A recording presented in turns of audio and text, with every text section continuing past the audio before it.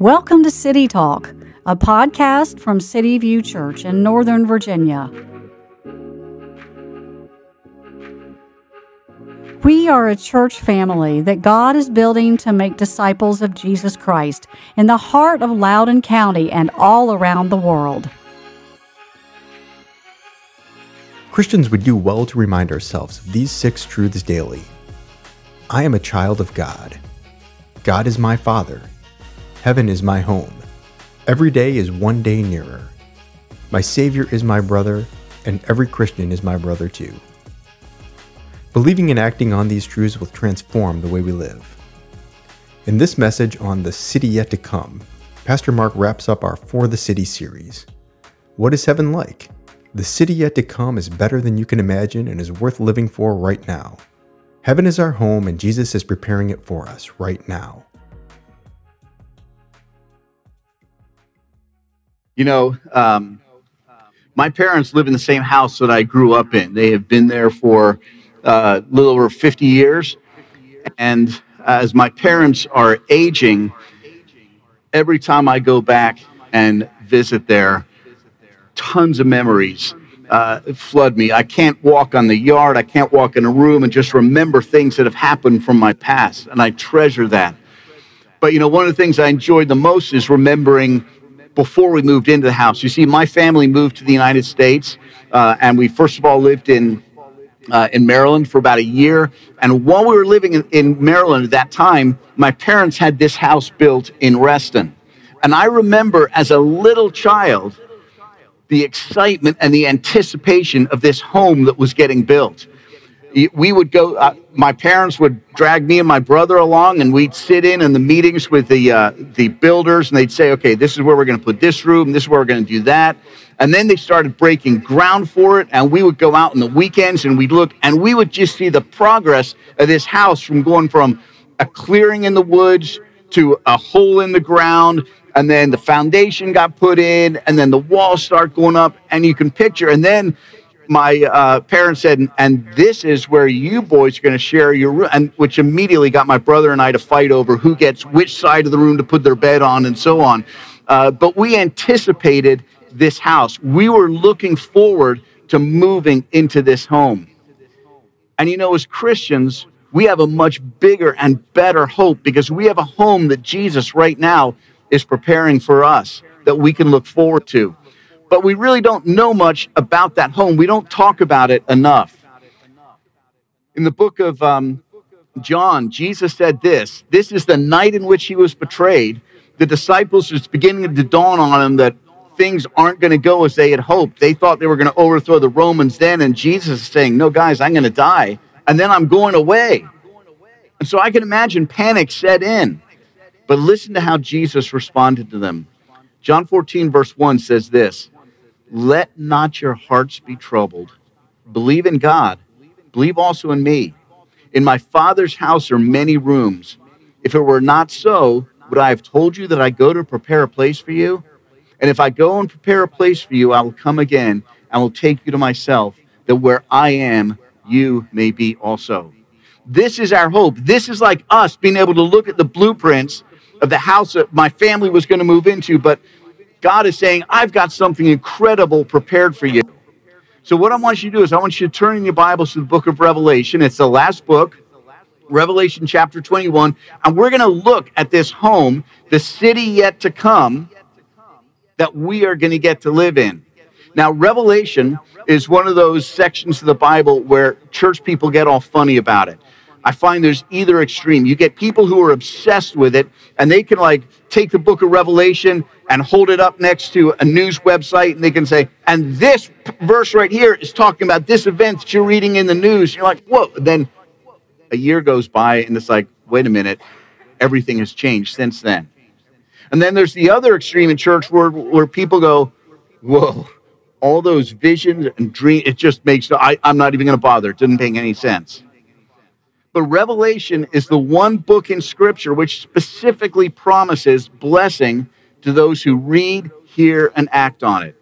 That's in verse 3 of chapter 1. So we're crazy not to look into Revelation. It promises blessing. But when you go into Revelation, you must understand the style of literature it is. It's apocalyptic literature, which is something we really don't do today. But it's a way of describing events with word pictures. And it's written in the context of a culture that is not the way we are today. So it may not all make sense to us. But don't let that get you down. You don't have to figure it all out. Prophecy, when it's written in Scripture, is intended for those who are hearing it at the time, and then when future events are talked about, it will all fall into place, and it will make perfect sense.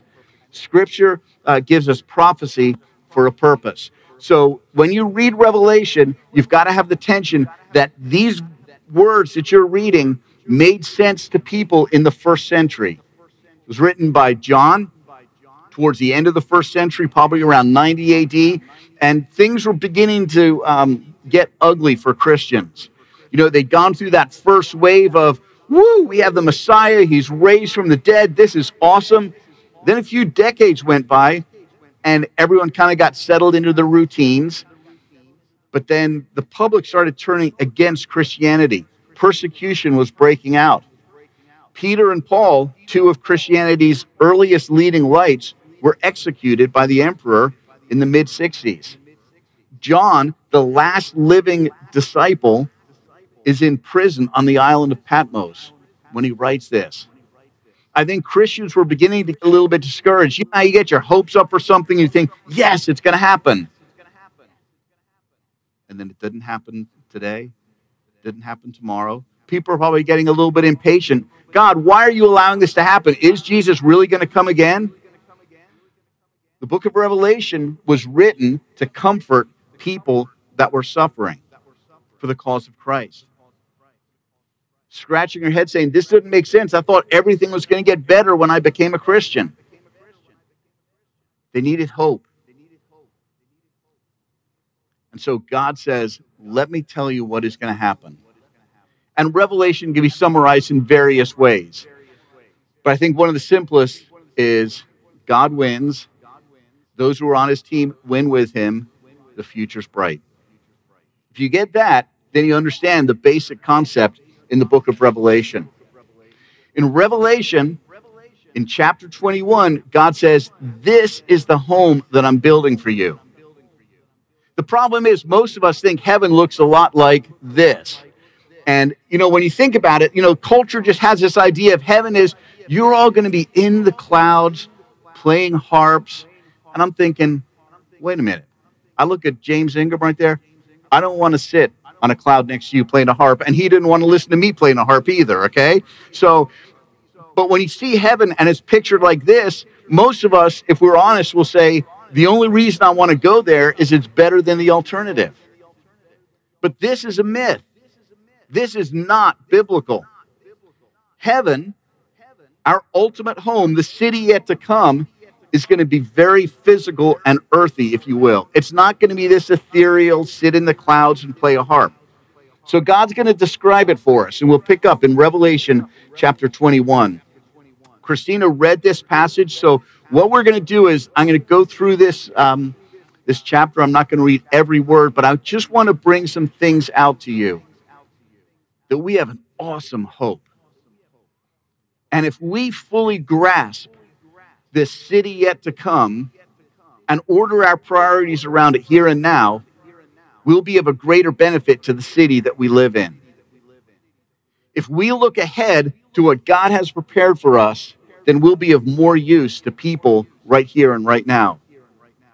So let's see what the Bible has to say about our future homes. First of all, it says, then I saw a new heaven and a new earth. Now, when you see in the Bible heaven and earth together, it really means the universe. The ancient languages didn't have one word for universe, so heaven and earth together means universe. It says, I saw a new heaven and earth. We don't know exactly if God is going to destroy every atom of this current universe and completely start from scratch, or if he is just going to kind of like tear down the walls, but keep the foundation and then rebuild something better. But all we know is it's going to be fantastic. It's going to be new.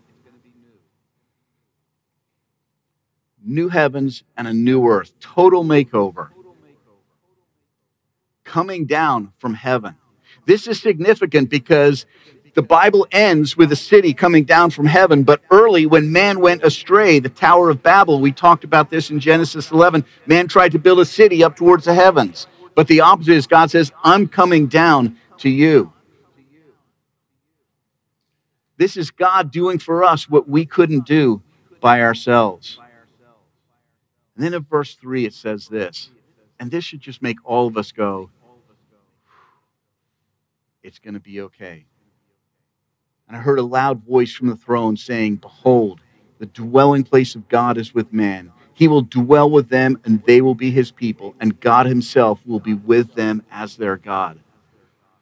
God is saying, no more will we be in two different places. God's plan all throughout history has been to be with humanity.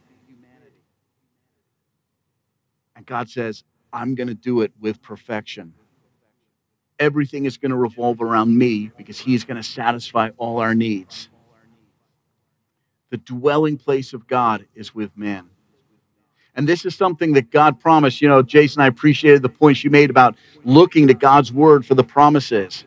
Because all through the Bible, God promises, I will be your God. You will be my people.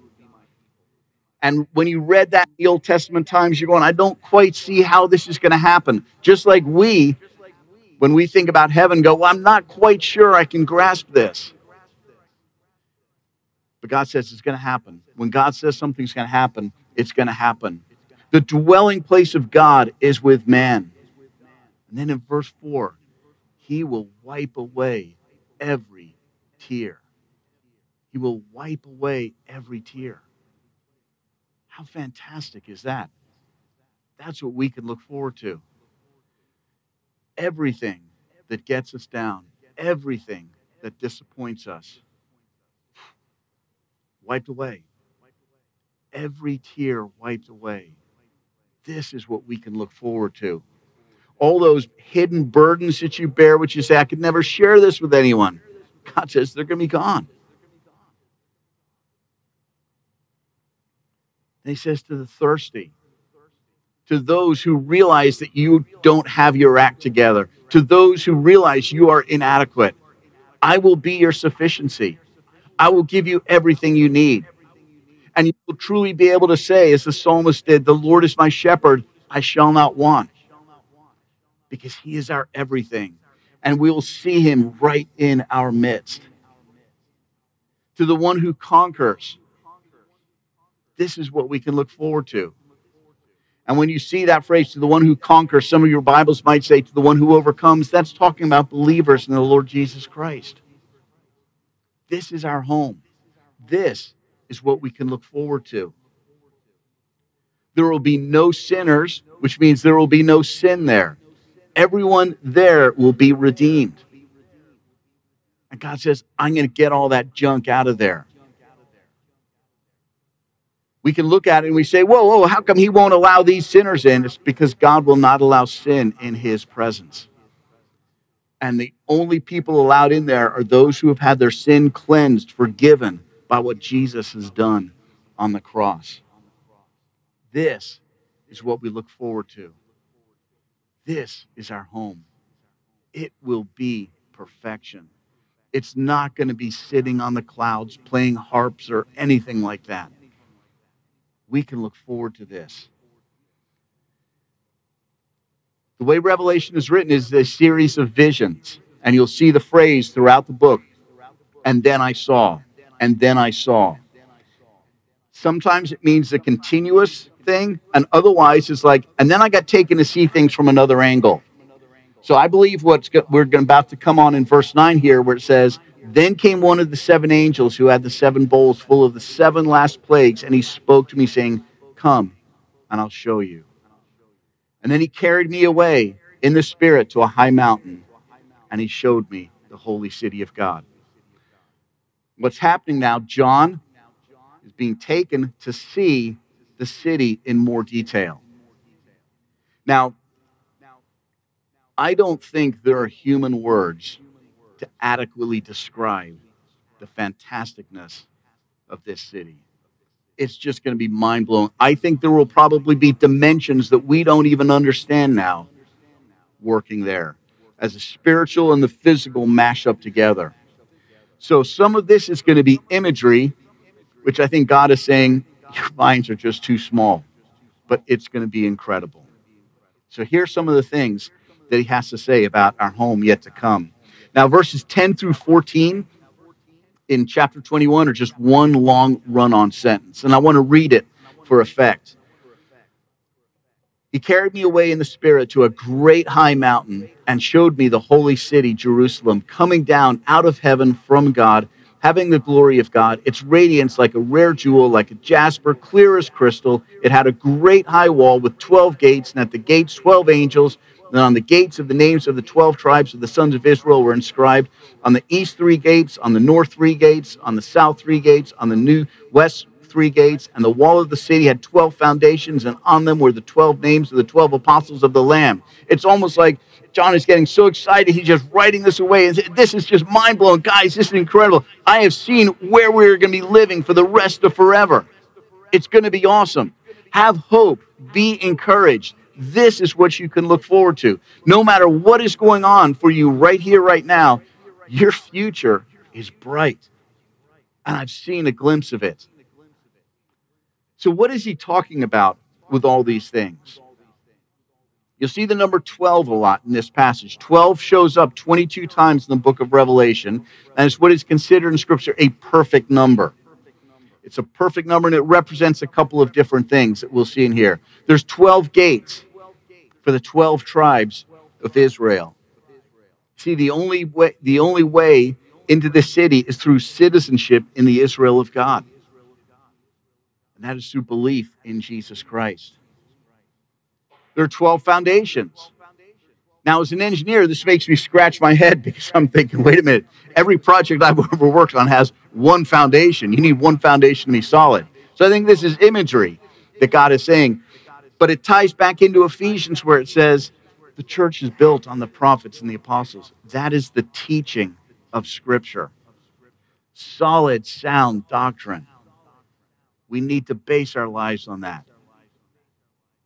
That's the foundation of this city yet to come. We see in verse 21 that these gates are described as pearls. And again, I think this is imagery because it's kind of weird to think of a gate that's just one giant pearl that a person can fit through. But I think it's significant that it uses the imagery of a pearl because a pearl is the product of pain. A pearl is just something inside an oyster that irritates it, and it ends up secreting this substance over it that we value as a pearl. And it's very possible to say the gateway to this is suffering and pain. The only way in through the gate is to receive the suffering that Christ took on our behalf, and we are in. 12 foundations, 12 gates. Verse 15, he moves on. He describes in a little bit more detail. And you're going to see, I would encourage you to read back in the Scriptures, 1 Kings chapter 5 and 16, the original temple, because some of the imagery seems pulled right from there. It's like God is saying to these people, you know, that original temple I had you build, it was pretty spectacular, but it's got nothing on this. But the readers in the first century, this would have clicked with them because they probably in their mind's eye would have had a picture of that temple and then the improvements that Herod did to it. So this would have meant something. That would have been a word picture to them. And this city is huge. And it is a cube. I think that's kind of odd because I think of cities as kind of a map and throughout flap. It's a cube. And a cube is the shape of the Holy of Holies in the original temple that God had his people build. The place of God's very special presence. It's huge, 12,000 stadia. That's about 1,400 miles. 1,400 miles is roughly the distance from New York City to Miami. So you picture New York City to Miami, New York City to Miami, New York City to Miami, 3 dimensions. That's massive. You can fit a lot into a cube that size. The wall was 144 cubits, which is 72 feet thick. 72 yards thick. It's really thick. In a sense, though, you're not going to need a wall because there'll be no bad guys out there to get you. But I think the imagery God is saying is, you are secure in this city with me. No harm can befall you. You can experience perfect safety. This is what you can look forward to. Then it says the entire city is a temple. And the splendor of the original temple was nothing compared to this.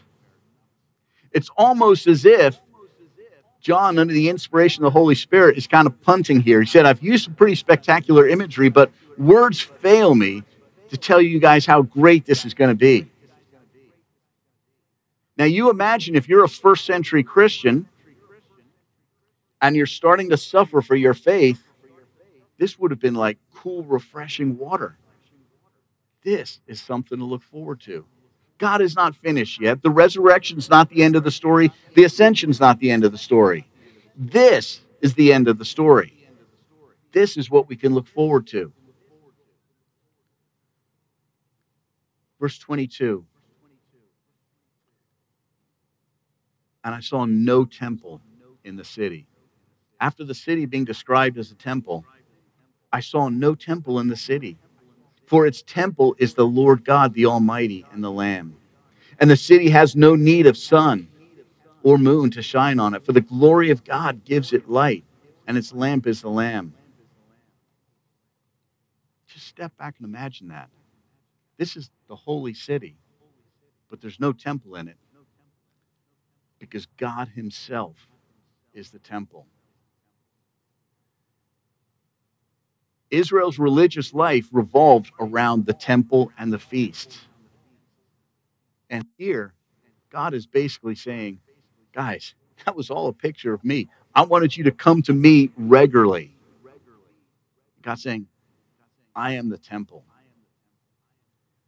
And I don't think words fully describe for us exactly what that's going to look like. But it is something worth getting excited about, saying our future is amazing. We're going to have a perfect relationship with God. He will wipe away every tear. He will completely, totally protect us. And this place is going to be spectacular. But there's more. We're not done yet. It's incredible. No sun or moon, because God himself is the light. It's almost like this goes back to Genesis, when God created. God created light before he created the sun and moon. Now, how many people have gone, how come God said he made light before he made the sun? Someone obviously didn't know what they're doing when they wrote the Bible. And God's going to have the last laugh because you say, you want to see what it's like when I am the light and you don't even need a sun or a moon? You're going to experience that. I just think of the incredible dimensions and the things we'll get to do that right now we go, I don't get it. I remember growing up, we went to Epcot at Disney. And one of the displays in Epcot, which talks about the future, all this stuff, which is like so amazing that, you really can't grasp it. And I remember the display as you went up the escalator about video phones. One day, we might even get to talk to each other and see each other at the same time. Now, to some people, that meant horror, but to others, it's like, whoa, that's pretty cool. And then I realized that my kids have never grown up without phones with videos. Stuff which we thought, well, it may not happen, it's just too amazing. It's happened right here. This is just phone technology. God is saying heaven is nothing like playing a harp on a cloud. Heaven is so much better. This is what you can look forward to. This life is just a drop in the ocean of eternity. And I want to live every moment I have in this life in light of eternity, what is yet to come. It's going to be incredible. It's worth living for. It's worth carrying on for. No night. Verse 27, nothing unclean will enter, and that means no sin, no sorrow, no suffering. And God is taking imagery from the Old Testament when he said nothing unclean could enter the tabernacle or the temple. That was all a picture of what heaven is going to be like. There will be nothing unclean, no sickness, no disease, no nothing. It will be perfect. Verse 3 says there will be leaves for the healing of the nations. And I think an obvious question is, what are we going to need healing from? If there's no sin, no disease, no suffering, no nothing.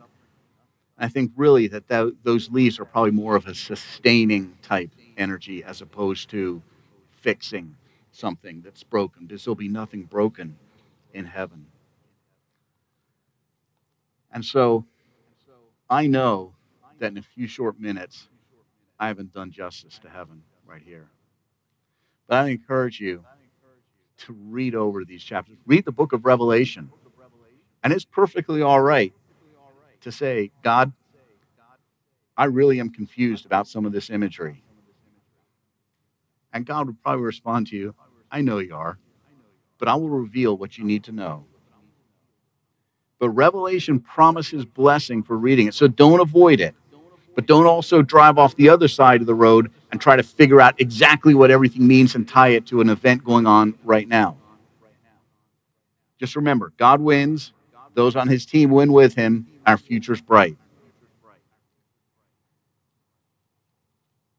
Chapter 22 continues like this in verse 3. No longer, guys, you can so look forward to this. No longer will there be anything accursed, but the throne of God and the Lamb will be in it, and his servants will worship him. They will see his face, and his name will be on their foreheads, and night will be no more. There'll be no light or lamp or sun, for the Lord God will be their light, and they will reign forever and ever. I want to dispel one notion right here, too, because sometimes you can read some of this imagery and get the impression, so wait a minute, this is just going to be a giant church service. Well, not exactly. We're going to be worshiping him, but God refers in Revelation, as you read it carefully, you'll see that there will be human activity. We'll be working, we'll be doing things, but our relationships will be perfect. We won't have any rivalries. We won't have any, they said this, there won't be any gossip, none of that junk. It's going to be perfect friendship, perfect working together. I love Sam Gamgee's quote at the end of The Lord of the Rings when he says this, everything sad will become untrue. And that's going to be our experience in heaven. Everything sad will become untrue. Because God's going to wipe away every tear and give us perfection. So that city is yet to come. But right now, we're living in this city with its aches and pains and its challenges and its problems. How do we kind of live with one foot in each world? I hate the saying where people will say, he's so heavenly minded, he's of no earthly value. Because I think the opposite is the truth. If we are heavenly minded, as in looking forward to what God has promised us, we will be of immense value to him and everyone around us in this city. If our eyes are firmly fixed on the city yet to come, we'll be of great value to the city all around us right now. As we've said earlier, we call ourselves City View, and there's really two reasons for that. One is a church is not so much defined by the building it's in, but the people in it. And our city is not defined by the skyline or the buildings. It's the people around us that God has called us to introduce to Jesus Christ. But we also took the name City View because we want to take a cue from Abraham in the book of Hebrews chapter 11. Hebrews chapter 11 recalls some of the great heroes of the Old Testament and what they did by faith. And listen to what it says about him. By faith, Abraham obeyed God when he was called to go out to a place that he was to receive as an inheritance. Now, just remember this. Abraham is really kind of like the one that started it all. It wasn't like Abraham could go to his church and say, I had this vision from God. Does it make sense? No one else told him that. It's Abraham, and the God of the universe spoke to him and said, I want you to get up and go. And Abraham obeyed him.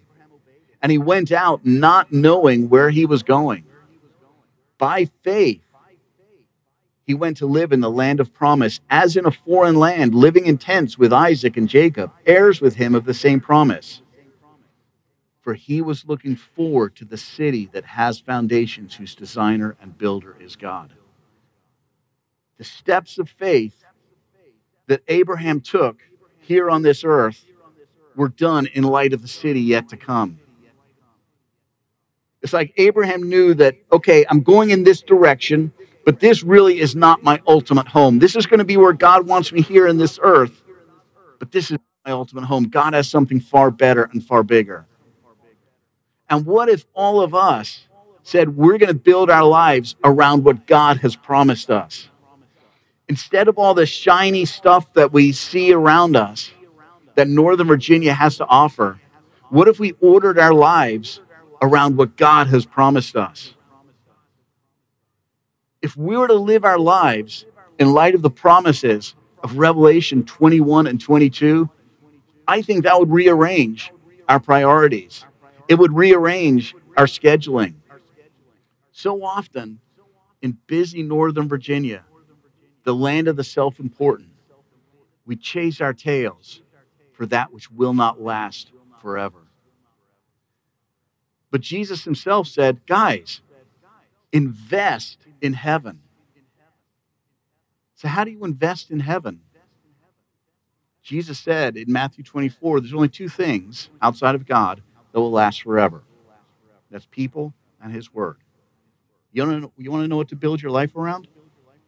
It's pouring into the people around you and getting to know God through his word. You do that, you will be living in light of the city yet to come. And when you live in light of the city yet to come, you're going to be of immense value to those in the city all around us. In Revelation, carrying on in chapter 22, John kind of ties it up. And he says, guys, here's why you need to know these sort of things. Verses 11 to 15, he gives us motivation for holiness. He said, knowing that this is what you can look forward to, hang in there. Don't go after the quick fixes or the shortcuts to happiness this world has to offer. Build your life around that which will last forever. And that means choosing holiness in how you live, being set apart for God. Verse 17, we're given hope. The Spirit and the bride say, come. And let the one who hears say, come. And let the one who is thirsty come. Let the one who desires to take the water of life without price. Verse 20, he who testifies to these things, surely I am coming soon. Amen. Come, Lord Jesus. No matter what you are facing here in this world, and suffering is a part of our lives, God says the future is bright. And if God says something's going to happen, it's going to happen. It's as good as done. When you receive the Lord Jesus Christ as your Savior, you can look forward to this home. It's yours. And whatever you're going through right now, which seems like it's lasting forever, it is just a drop in the ocean of eternity. Throughout Scripture, you'll see imagery. Remember, the Apostle Paul says, guys, we're beaten down, we're crushed, it's been really hard, we're persecuted, but we don't despair because of the light momentary affliction that we're having. This suffering that we're going through now, it's a moment compared to eternity. I respectfully recognize that when we're going through it, suffering just takes forever, it feels. But when we're in our suffering, that's when we need to look up, read Revelation for hope. Our future is much better than what we're enduring right now. So when our eyes are firmly fixed on the city yet to come, we'll do more for the city around us right now. You'll be of immense value to God. When you're heavenly minded, you will serve people here on this earth. So guys, together, let's be known as a blessing to our city right now, because we have our eyes on the city yet to come. Let's pray. Heavenly Father, we come to you, and I thank you for the sureness of your promise. I thank you that you will never let us down. You will never fail. We can always trust you. And Lord, with our finite minds, we can't wrap our heads around the awesomeness of the city yet to come. But Lord, I pray for each of us that you would heighten a sense of anticipation, that we would just be like, I can't wait to see that city. I pray that you would give us the perspective that Paul had when he said, for me to live is Christ and to die is gain. Lord, would you help us to order our priorities around that so that we live right here and now, saying we belong to you, do whatever you want with me, because I know that when you take me over to the other side, that my future is going to be better than anything I could have ever dreamt. So Lord, help us to be heavenly minded when we're here on this earth. And Lord, I thank you for giving us your Son, the Lord Jesus Christ, to make it even possible that we can look forward to eternity with you. And it's in his name we pray. Amen.